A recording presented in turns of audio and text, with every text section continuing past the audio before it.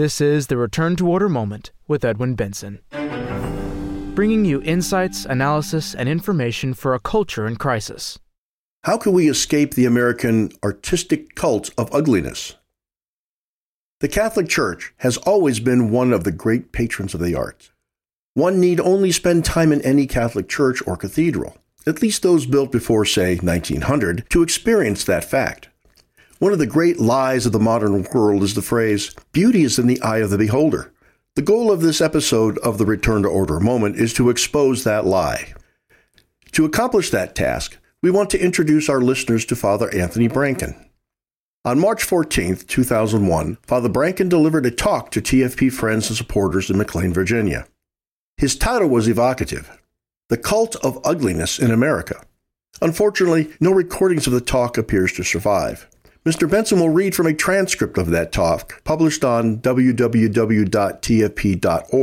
on July 14, 2009. So now we present Father Anthony Branken's The Cult of Ugliness in America. The topic on which I have been asked to speak today is the cult of ugliness in America. I do not intend to speak of every possible example of ugliness in our society. That would be exhausting, if not thoroughly discouraging. We already live cheek by jowl in an incredibly ugly culture. We cannot escape it. So if there is any purpose to this talk, it is to keep you aware of the very real danger that you might miss the ugliness entirely and never catch on to the real destruction that this ugliness is working in your very souls. Now, what could I possibly mean by the word ugly? Is it too glib to say that if beauty can be defined as that which when seen pleases, then the ugly is that which when seen displeases? Why does it displease? Is there some definable element that tells us that an ugly piece is ugly? Is there an obvious line or shape or combination of lines and shapes that screams ugly?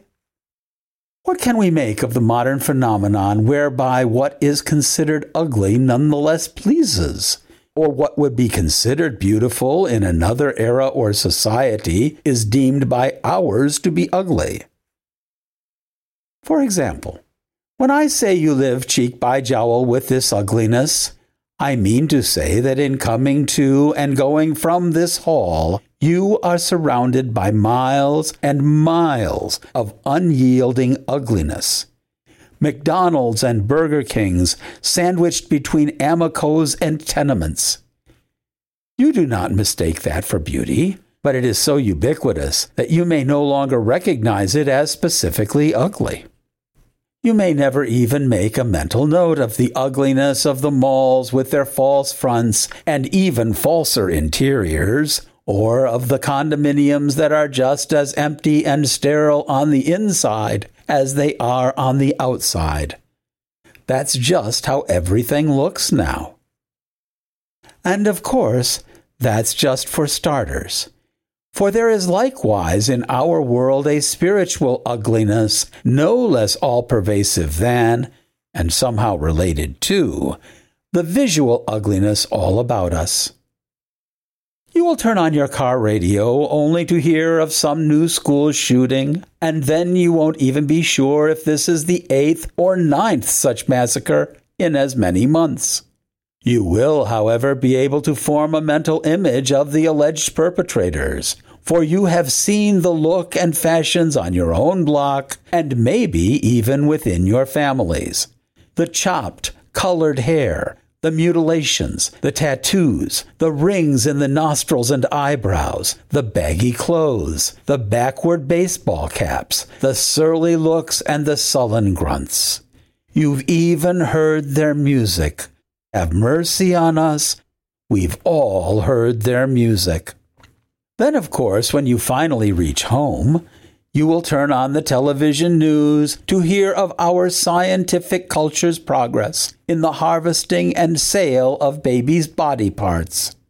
You will see news bites of the political candidates trying to outdo each other in their dedication to killing babies.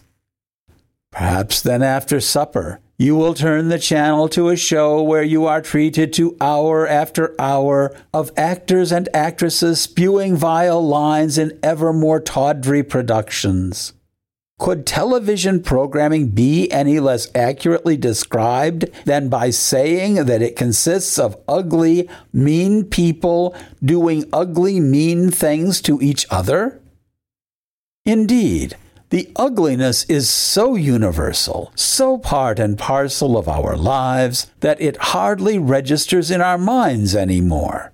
And, having drunk fully of this awful cup, you go to bed.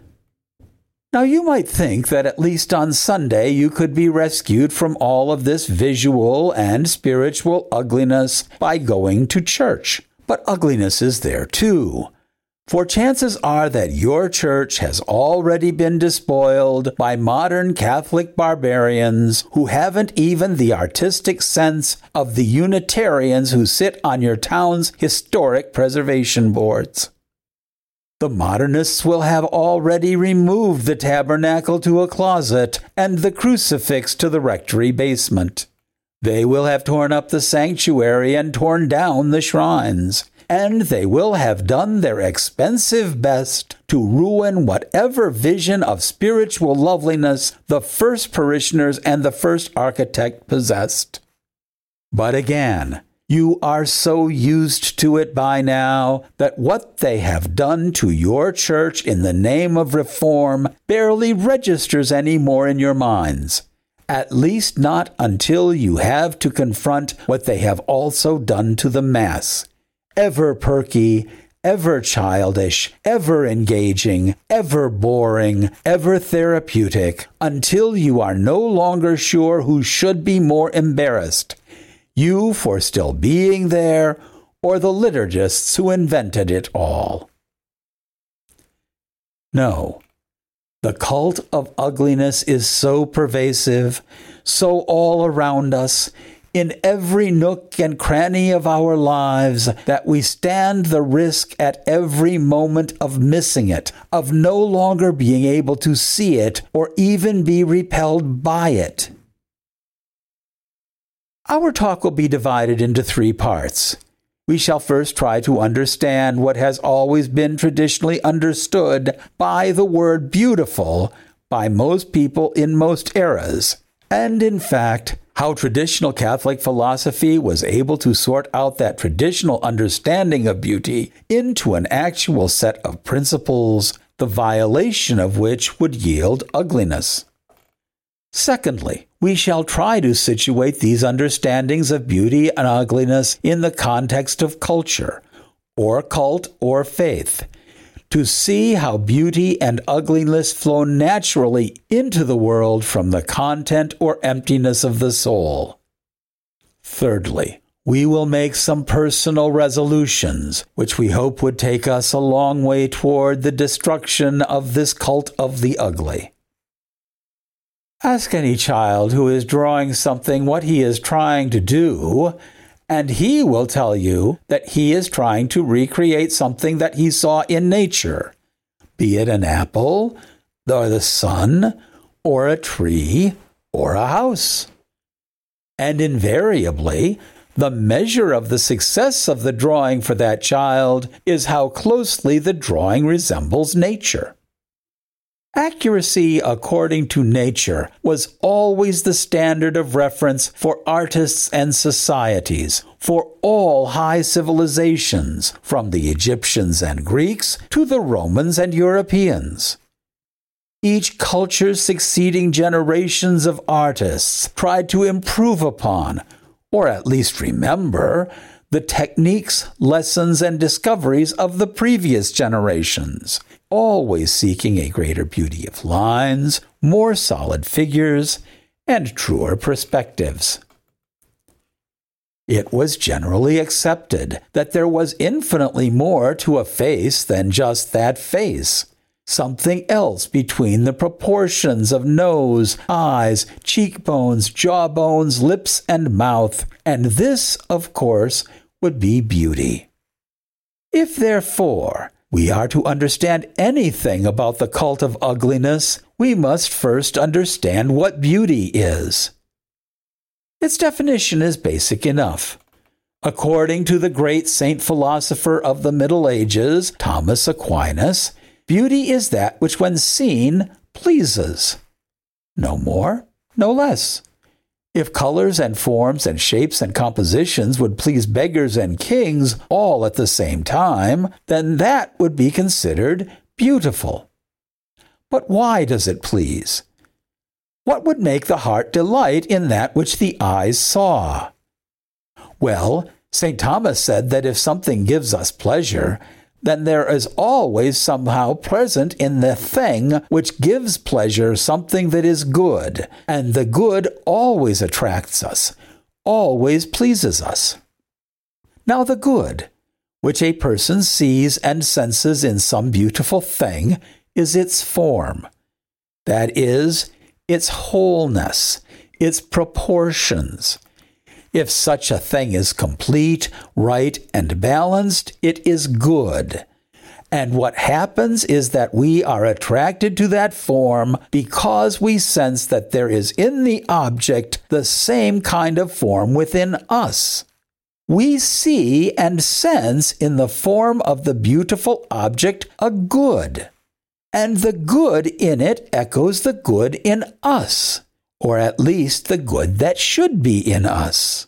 We are fascinated and attracted by that sameness. It delights us, and we want to remain in its presence. Did you ever watch babies and see how they are totally taken in by other babies? How they react to these other little creatures that are so like them? How they stare at other babies, recognize the similarities, and even reach out to touch their faces? The form of a beautiful object is considered beautiful because it is whole and proportionate, as we would sense ourselves to be whole and proportionate. We delight in the beauty of our own being. There is a resemblance between that which is in us and that which is in the beautiful object, and we are pleased. But that is not all there is to the story. There is one more element present without which we cannot achieve all this pleasant recognition. Just as the eyes of the body need actual light to see something, so too the eyes of the soul need a similar light, which St. Thomas calls claritas, clarity, a spark of light, so to speak, that glances off the beautiful object and actually comes from the beautiful object. It is the very same spark of being which comes from the being of God.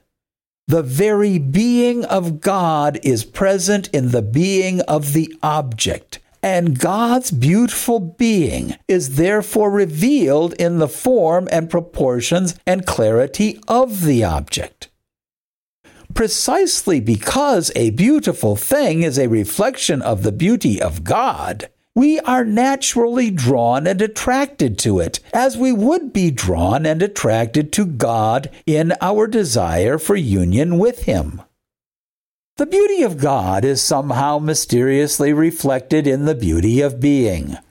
First in nature, then in trees, sunsets, in faces and forms and figures, and then it is reflected in art, in drawings and paintings and sculptures, and even in architecture, and somehow, even more mysteriously, in music.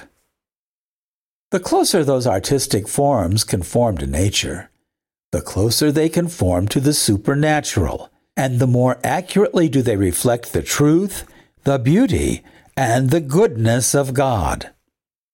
We have been made to believe for generations now that beauty is in the eye of the beholder, that it is all a matter of taste and culture, opinion and upbringing, that there is no true objective beauty out there that can be used as a universal standard. It all comes from one's mind and what one likes. So, if you think a horribly skewed, out-of-shape series of smears and stains is beautiful, then for you, it is beautiful. Well, I stand here today to say, along with 30,000 years of human instinct and 2,000 years of Catholic tradition, that beauty is not in the eye of the beholder. Beauty resides in the beautiful thing itself. It will either have proportion, wholeness, integrity, and clarity in itself and be from God, or it will not have those qualities and will be displeasing to the discerning soul and will therefore be ugly. You see, just as theological modernism denies the objective reality of the supernatural, saying that all dogma, all revelation is just your experience and, therefore, the truth is what you think is the truth, so too, artistic modernism tries to convince us that whatever anyone thinks is beautiful for that person. Indeed, today no one is allowed to say that anything is ugly, for to call something ugly hints at the possibility of an actual real standard of reference by which some things can be beautiful and some things not beautiful. This hints at the possibility of a claim to objective truth, which is certainly not allowed in today's society because that would hint at a God. We are cowed into a moral and cultural silence before the modern proclamation that a squat, misshapen, misproportioned figure is somehow beautiful, and even perhaps more artistic than the figure that God first created. How could it be said that that which seemed so ugly to us was still somehow beautiful to them? Well, they say it still. But now we know that this attitude is simply a modern intellectual conceit, by which their higher appreciation of art makes them superior to those not in on the game. For the same reason, no one today is allowed to say that anything is wrong, to say that something is evil, or to say that something is immoral. If there is nothing that is in and of itself true, then neither is there something that is in and of itself good or bad, neither beautiful nor ugly. Indeed, when you walk into some modern monstrosity of a church and your instinctive reaction is, "My, this is ugly," you are right. It probably is ugly. And you have no less an authority than Thomas Aquinas to back you up. You incur no moral or aesthetic fault if weird angles and blank concrete walls in a church make you feel uneasy and uncomfortable. There is no sin in seeing some hideous deformation of Christ on the cross or some monstrous representation of Mary and saying that it is hideous, that it is monstrous. Nor is there virtue in trying to think that somehow it is all really beautiful and that there must be something wrong with you. You need no longer feel forced into a corner bleeding, "Well, I guess I don't know much about art." It may simply mean that your good human and Catholic instincts are still intact and that they have somehow survived this ugly, ugly society. Now you might be thinking, my goodness, the world is falling apart and he is talking about drawings. More than 1 million babies a year are being sucked out of the wombs of their mothers, and he wants to discuss pretty pictures. 70% of Catholics don't even go to church anymore, and he's giving us lessons about the philosophy of art. If we wanted Sister Wendy, we could have turned on PBS. This goes much deeper than aesthetic philosophy. It refers to the way we think about and deal with life itself, all of life, all of nature, all of being. All human activity is meant by means of beauty to provide us with an access to God, who is all beautiful. It takes virtue to do virtuous things. Indeed, it takes virtue even to recognize virtue or to recognize its opposite. And if you possess this virtue, this grace, this natural penchant for the supernatural, this healthy sense of beauty, you will see, know, feel, and do things of which the rest are simply incapable. The same goes for this sense of beauty. Unless beauty at first resides within, it will never be exemplified without in any part of our society, nor will it even be recognized. That remnant sense of beauty in our minds and hearts, by which we can still recognize the ugliness out there, either in ugly buildings or ugly philosophy or ugly lives, must be cherished and guarded as our last weapon in the struggle with no God. But how is it that the rest of the world has become so relentlessly ugly at every level? We seem to wallow in it.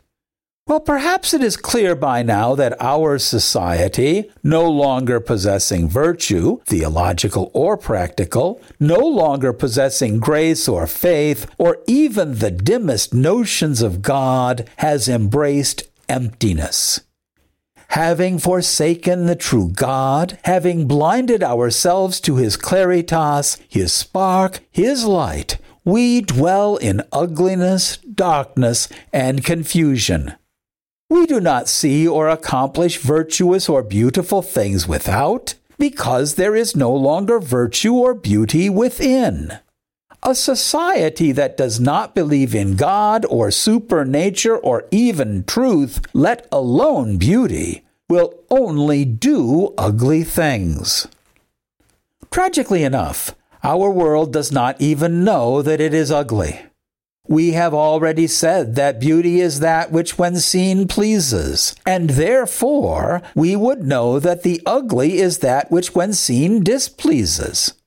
But look at our society, where it has become the macabre, the strange, the twisted, and the deformed that please. Where the most popular piece of cinema in years, #1 for weeks, is a movie about a cannibal. It is the evil and ugly that now delights.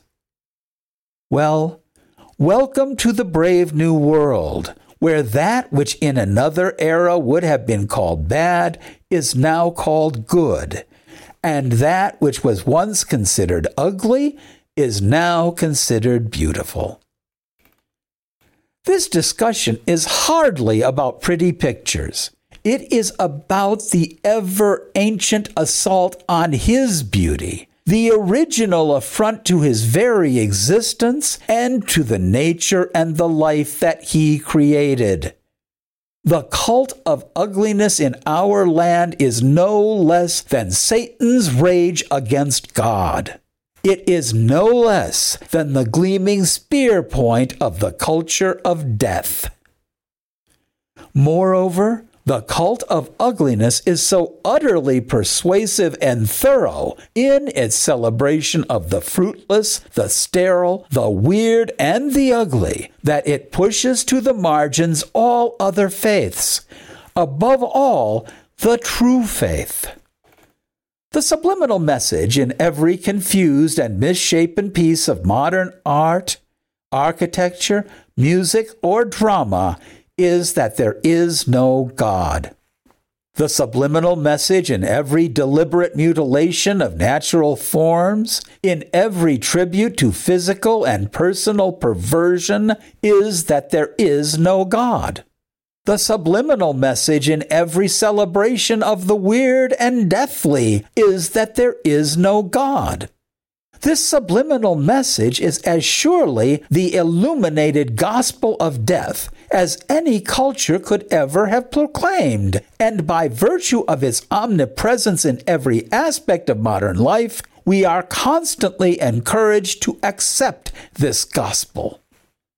Sadly, even much of the clerical caste, whose task would certainly be understood to include fostering of the cult of the beautiful as part of its proclamation of the gospel of life, and whom we certainly imagine would defend us from the ugly allurements of the no God, is often too dense to see what is going on, and itself has surrendered in so many ways to the cult of ugliness.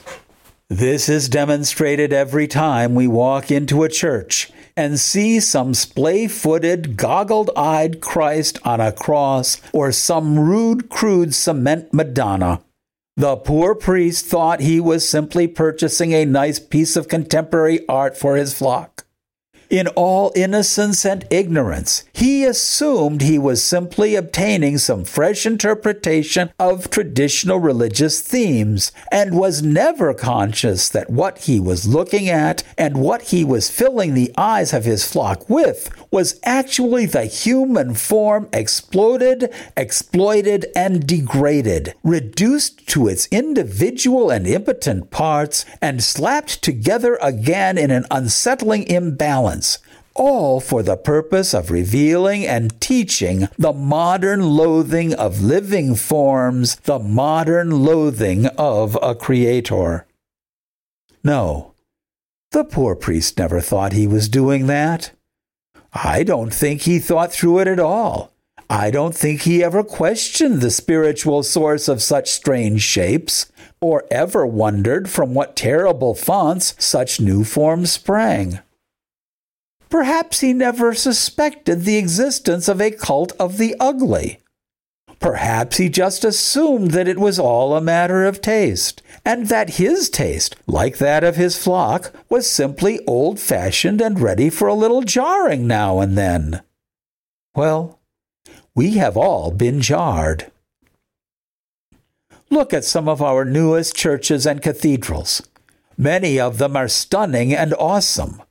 No, not for their homage to tradition and the Catholic sense of beauty.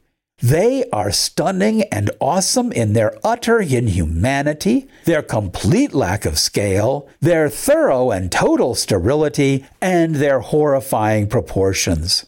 There is not an angle that could please nor an arch that could comfort, not a piece of molding that could hold us in its shadow. Not even a little statue before which we could light a slender taper. Like the gaping mouth of the pagan, child-sacrificing furnaces of Moloch, some of our new churches will consume their people in holocausts of visual horror. I venture to say that one or two of these ecclesial so-called worship spaces are some of the most terrifying pieces of architecture to have ever been accomplished by and for modern Catholics. I shudder at what harm this ugliness may accomplish in the souls of those who try to pray there. They are the clearest possible examples of the nihilism, the emptiness and nothingness of which modernity constantly speaks. The relentless message that there is nothing out there, neither nature, nor beauty, nor God. And will we surprise ourselves to discover one day, by means of such architecture, that there is nothing left in our souls either? Oh, what a series of ironic tragedies. We Catholics, thinking that we were opening the windows to dialogue with modernity, never had a clue that we were being used. Having spoken for so long in the language and in the forms of the modern world, we thought that we could put a Christian interpretation to the philosophy of the aesthetic Enlightenment. We thought that now they would love us and come to our side. But we have found ourselves saying and meaning things we did not want to say or mean. And we do not even know how to unsay these things anymore. There it is for all the world to see. our newly acquired evangelical impotence and spiritual paralysis, so clearly shown in the confusion of our renovated churches, the foolishness of our experimental liturgies, and the emptiness of our new cathedrals. Why indeed would anyone be attracted to the beauty of God if this is what it looks like?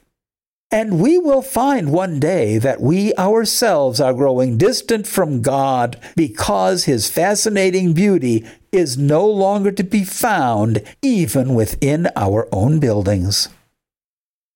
So what do we do? What is the answer? Should we spend our remaining energies and spin our wheels trying to convince, to change, to convert our culture? And we really do sometimes think that, don't we? We think that if everyone would see that one beautiful statue, or that one beautiful church, or would hear that one perfect argument, or one beautiful mass chant, then they all would be converted. But how many converts came streaming into the church after hearing the Gregorian chant recording from Spain? Sure, it sold millions, but most, I'm sure, regarded it as little more than mood music to accompany them on the treadmill. The moderns had no idea what these monks were singing, and Latin was not the problem. How many of us thought 25 years ago that if we could just show everyone photos of the developing fetus, that the pro-life cause would triumph conclusively? No one cared. And now we find ourselves fighting the battle against infanticide. Well, is it all over? Do we throw up our hands in total discouragement? Do we resign ourselves to the physical ugliness and spiritual vacuum of our age? Do we surrender to the no God of our era, place ourselves on the dung heap of modernity, and, like Job, wait for a merciful death? No, I don't think we have to. First among all our tasks is that we remain converted and committed to the God of our fathers, the God of all beauty and all being. And then, naturally and unselfconsciously, we will share among ourselves the beauty that we have interiorly experienced. True Catholic culture has been left to us to create anew and afresh, with precious little reference either to our modern society or even to the clerics panting so faithfully after modernity. We ignore it and them, and, taking a tip from the purveyors of the cult of ugliness, we proceed to fill our minds, our hearts, our families, our children, and our world with as much beauty as possible, that by dint of the quality and quantity of our efforts, there will be no room for that which is inhuman, ungodly, or ugly. If this sounds like a clarion call back to the catacombs, that we withdraw from our modern culture, then so be it. Yes, that too is heresy in our contemporary church culture, where we are constantly encouraged to engage and embrace the modern world. But in doing so, as we have seen over these last tragic decades, we stand to gain nothing and lose all in such a poisonous encounter. But where are those catacombs? Where are those refuges from the human and spiritual horrors of our brave new world? They are in your very homes, your front rooms and bedrooms, your home schools and private academies. That is where the true culture of the new millennium will take shape, for undistracted by the pomps and pleasures, the flashy arrogances and fleshy superficialities of the ugly world around us, mothers and fathers can form and mold and guide their children with unadulterated faith and inculcate into their souls every form and example of beauty. And in isolating and insulating your children from the moral squalor around them, you are only strengthening them in their eventual confrontation with it. Fill the walls of your homes with beautiful art. Fill the ears of your family with beautiful music. Fill the souls of your children with beautiful stories, and there will be no room left for the insipid, the warped, the ugly, and the faithless. If you can make of your family a little church, you will not have to be constantly engaging in rearguard action to counteract the toxins of the media and schools or that of your children's strange new friends down the block. They will not be forced to unlearn at home the lessons they have just learned outside.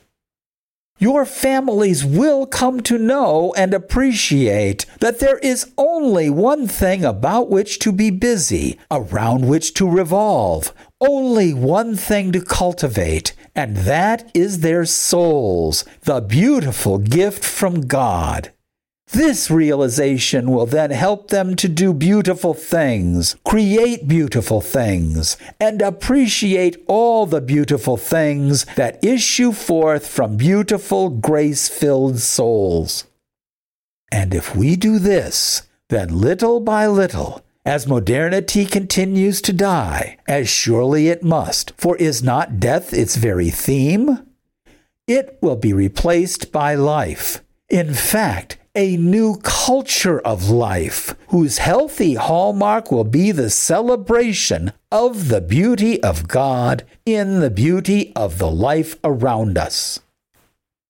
Oh, indeed, there is a cult of ugliness in our society, but it is not our cult, and we will have nothing to do with it.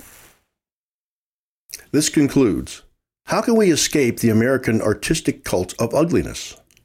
Thank you for listening.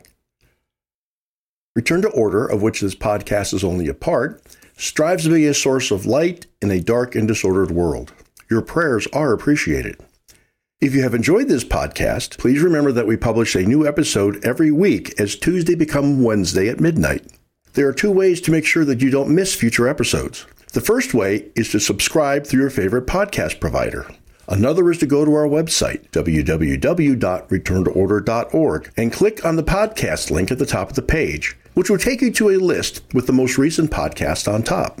We ask subscribers to give us a 5-star rating with the service through which you are listening to it. Increased subscriptions and high ratings mean that more people will be directed to the Return to Order moment when searching for new podcasts. So by rating us, you can help Return to Order be more effective. In addition, subscribers gain access to all the previous episodes of the Return to Order moment.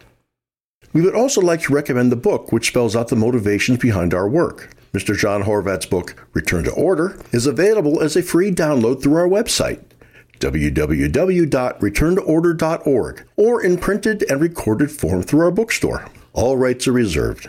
Copyright 2022 by the American Society for the Defense of Tradition, Family, and Property. TFP.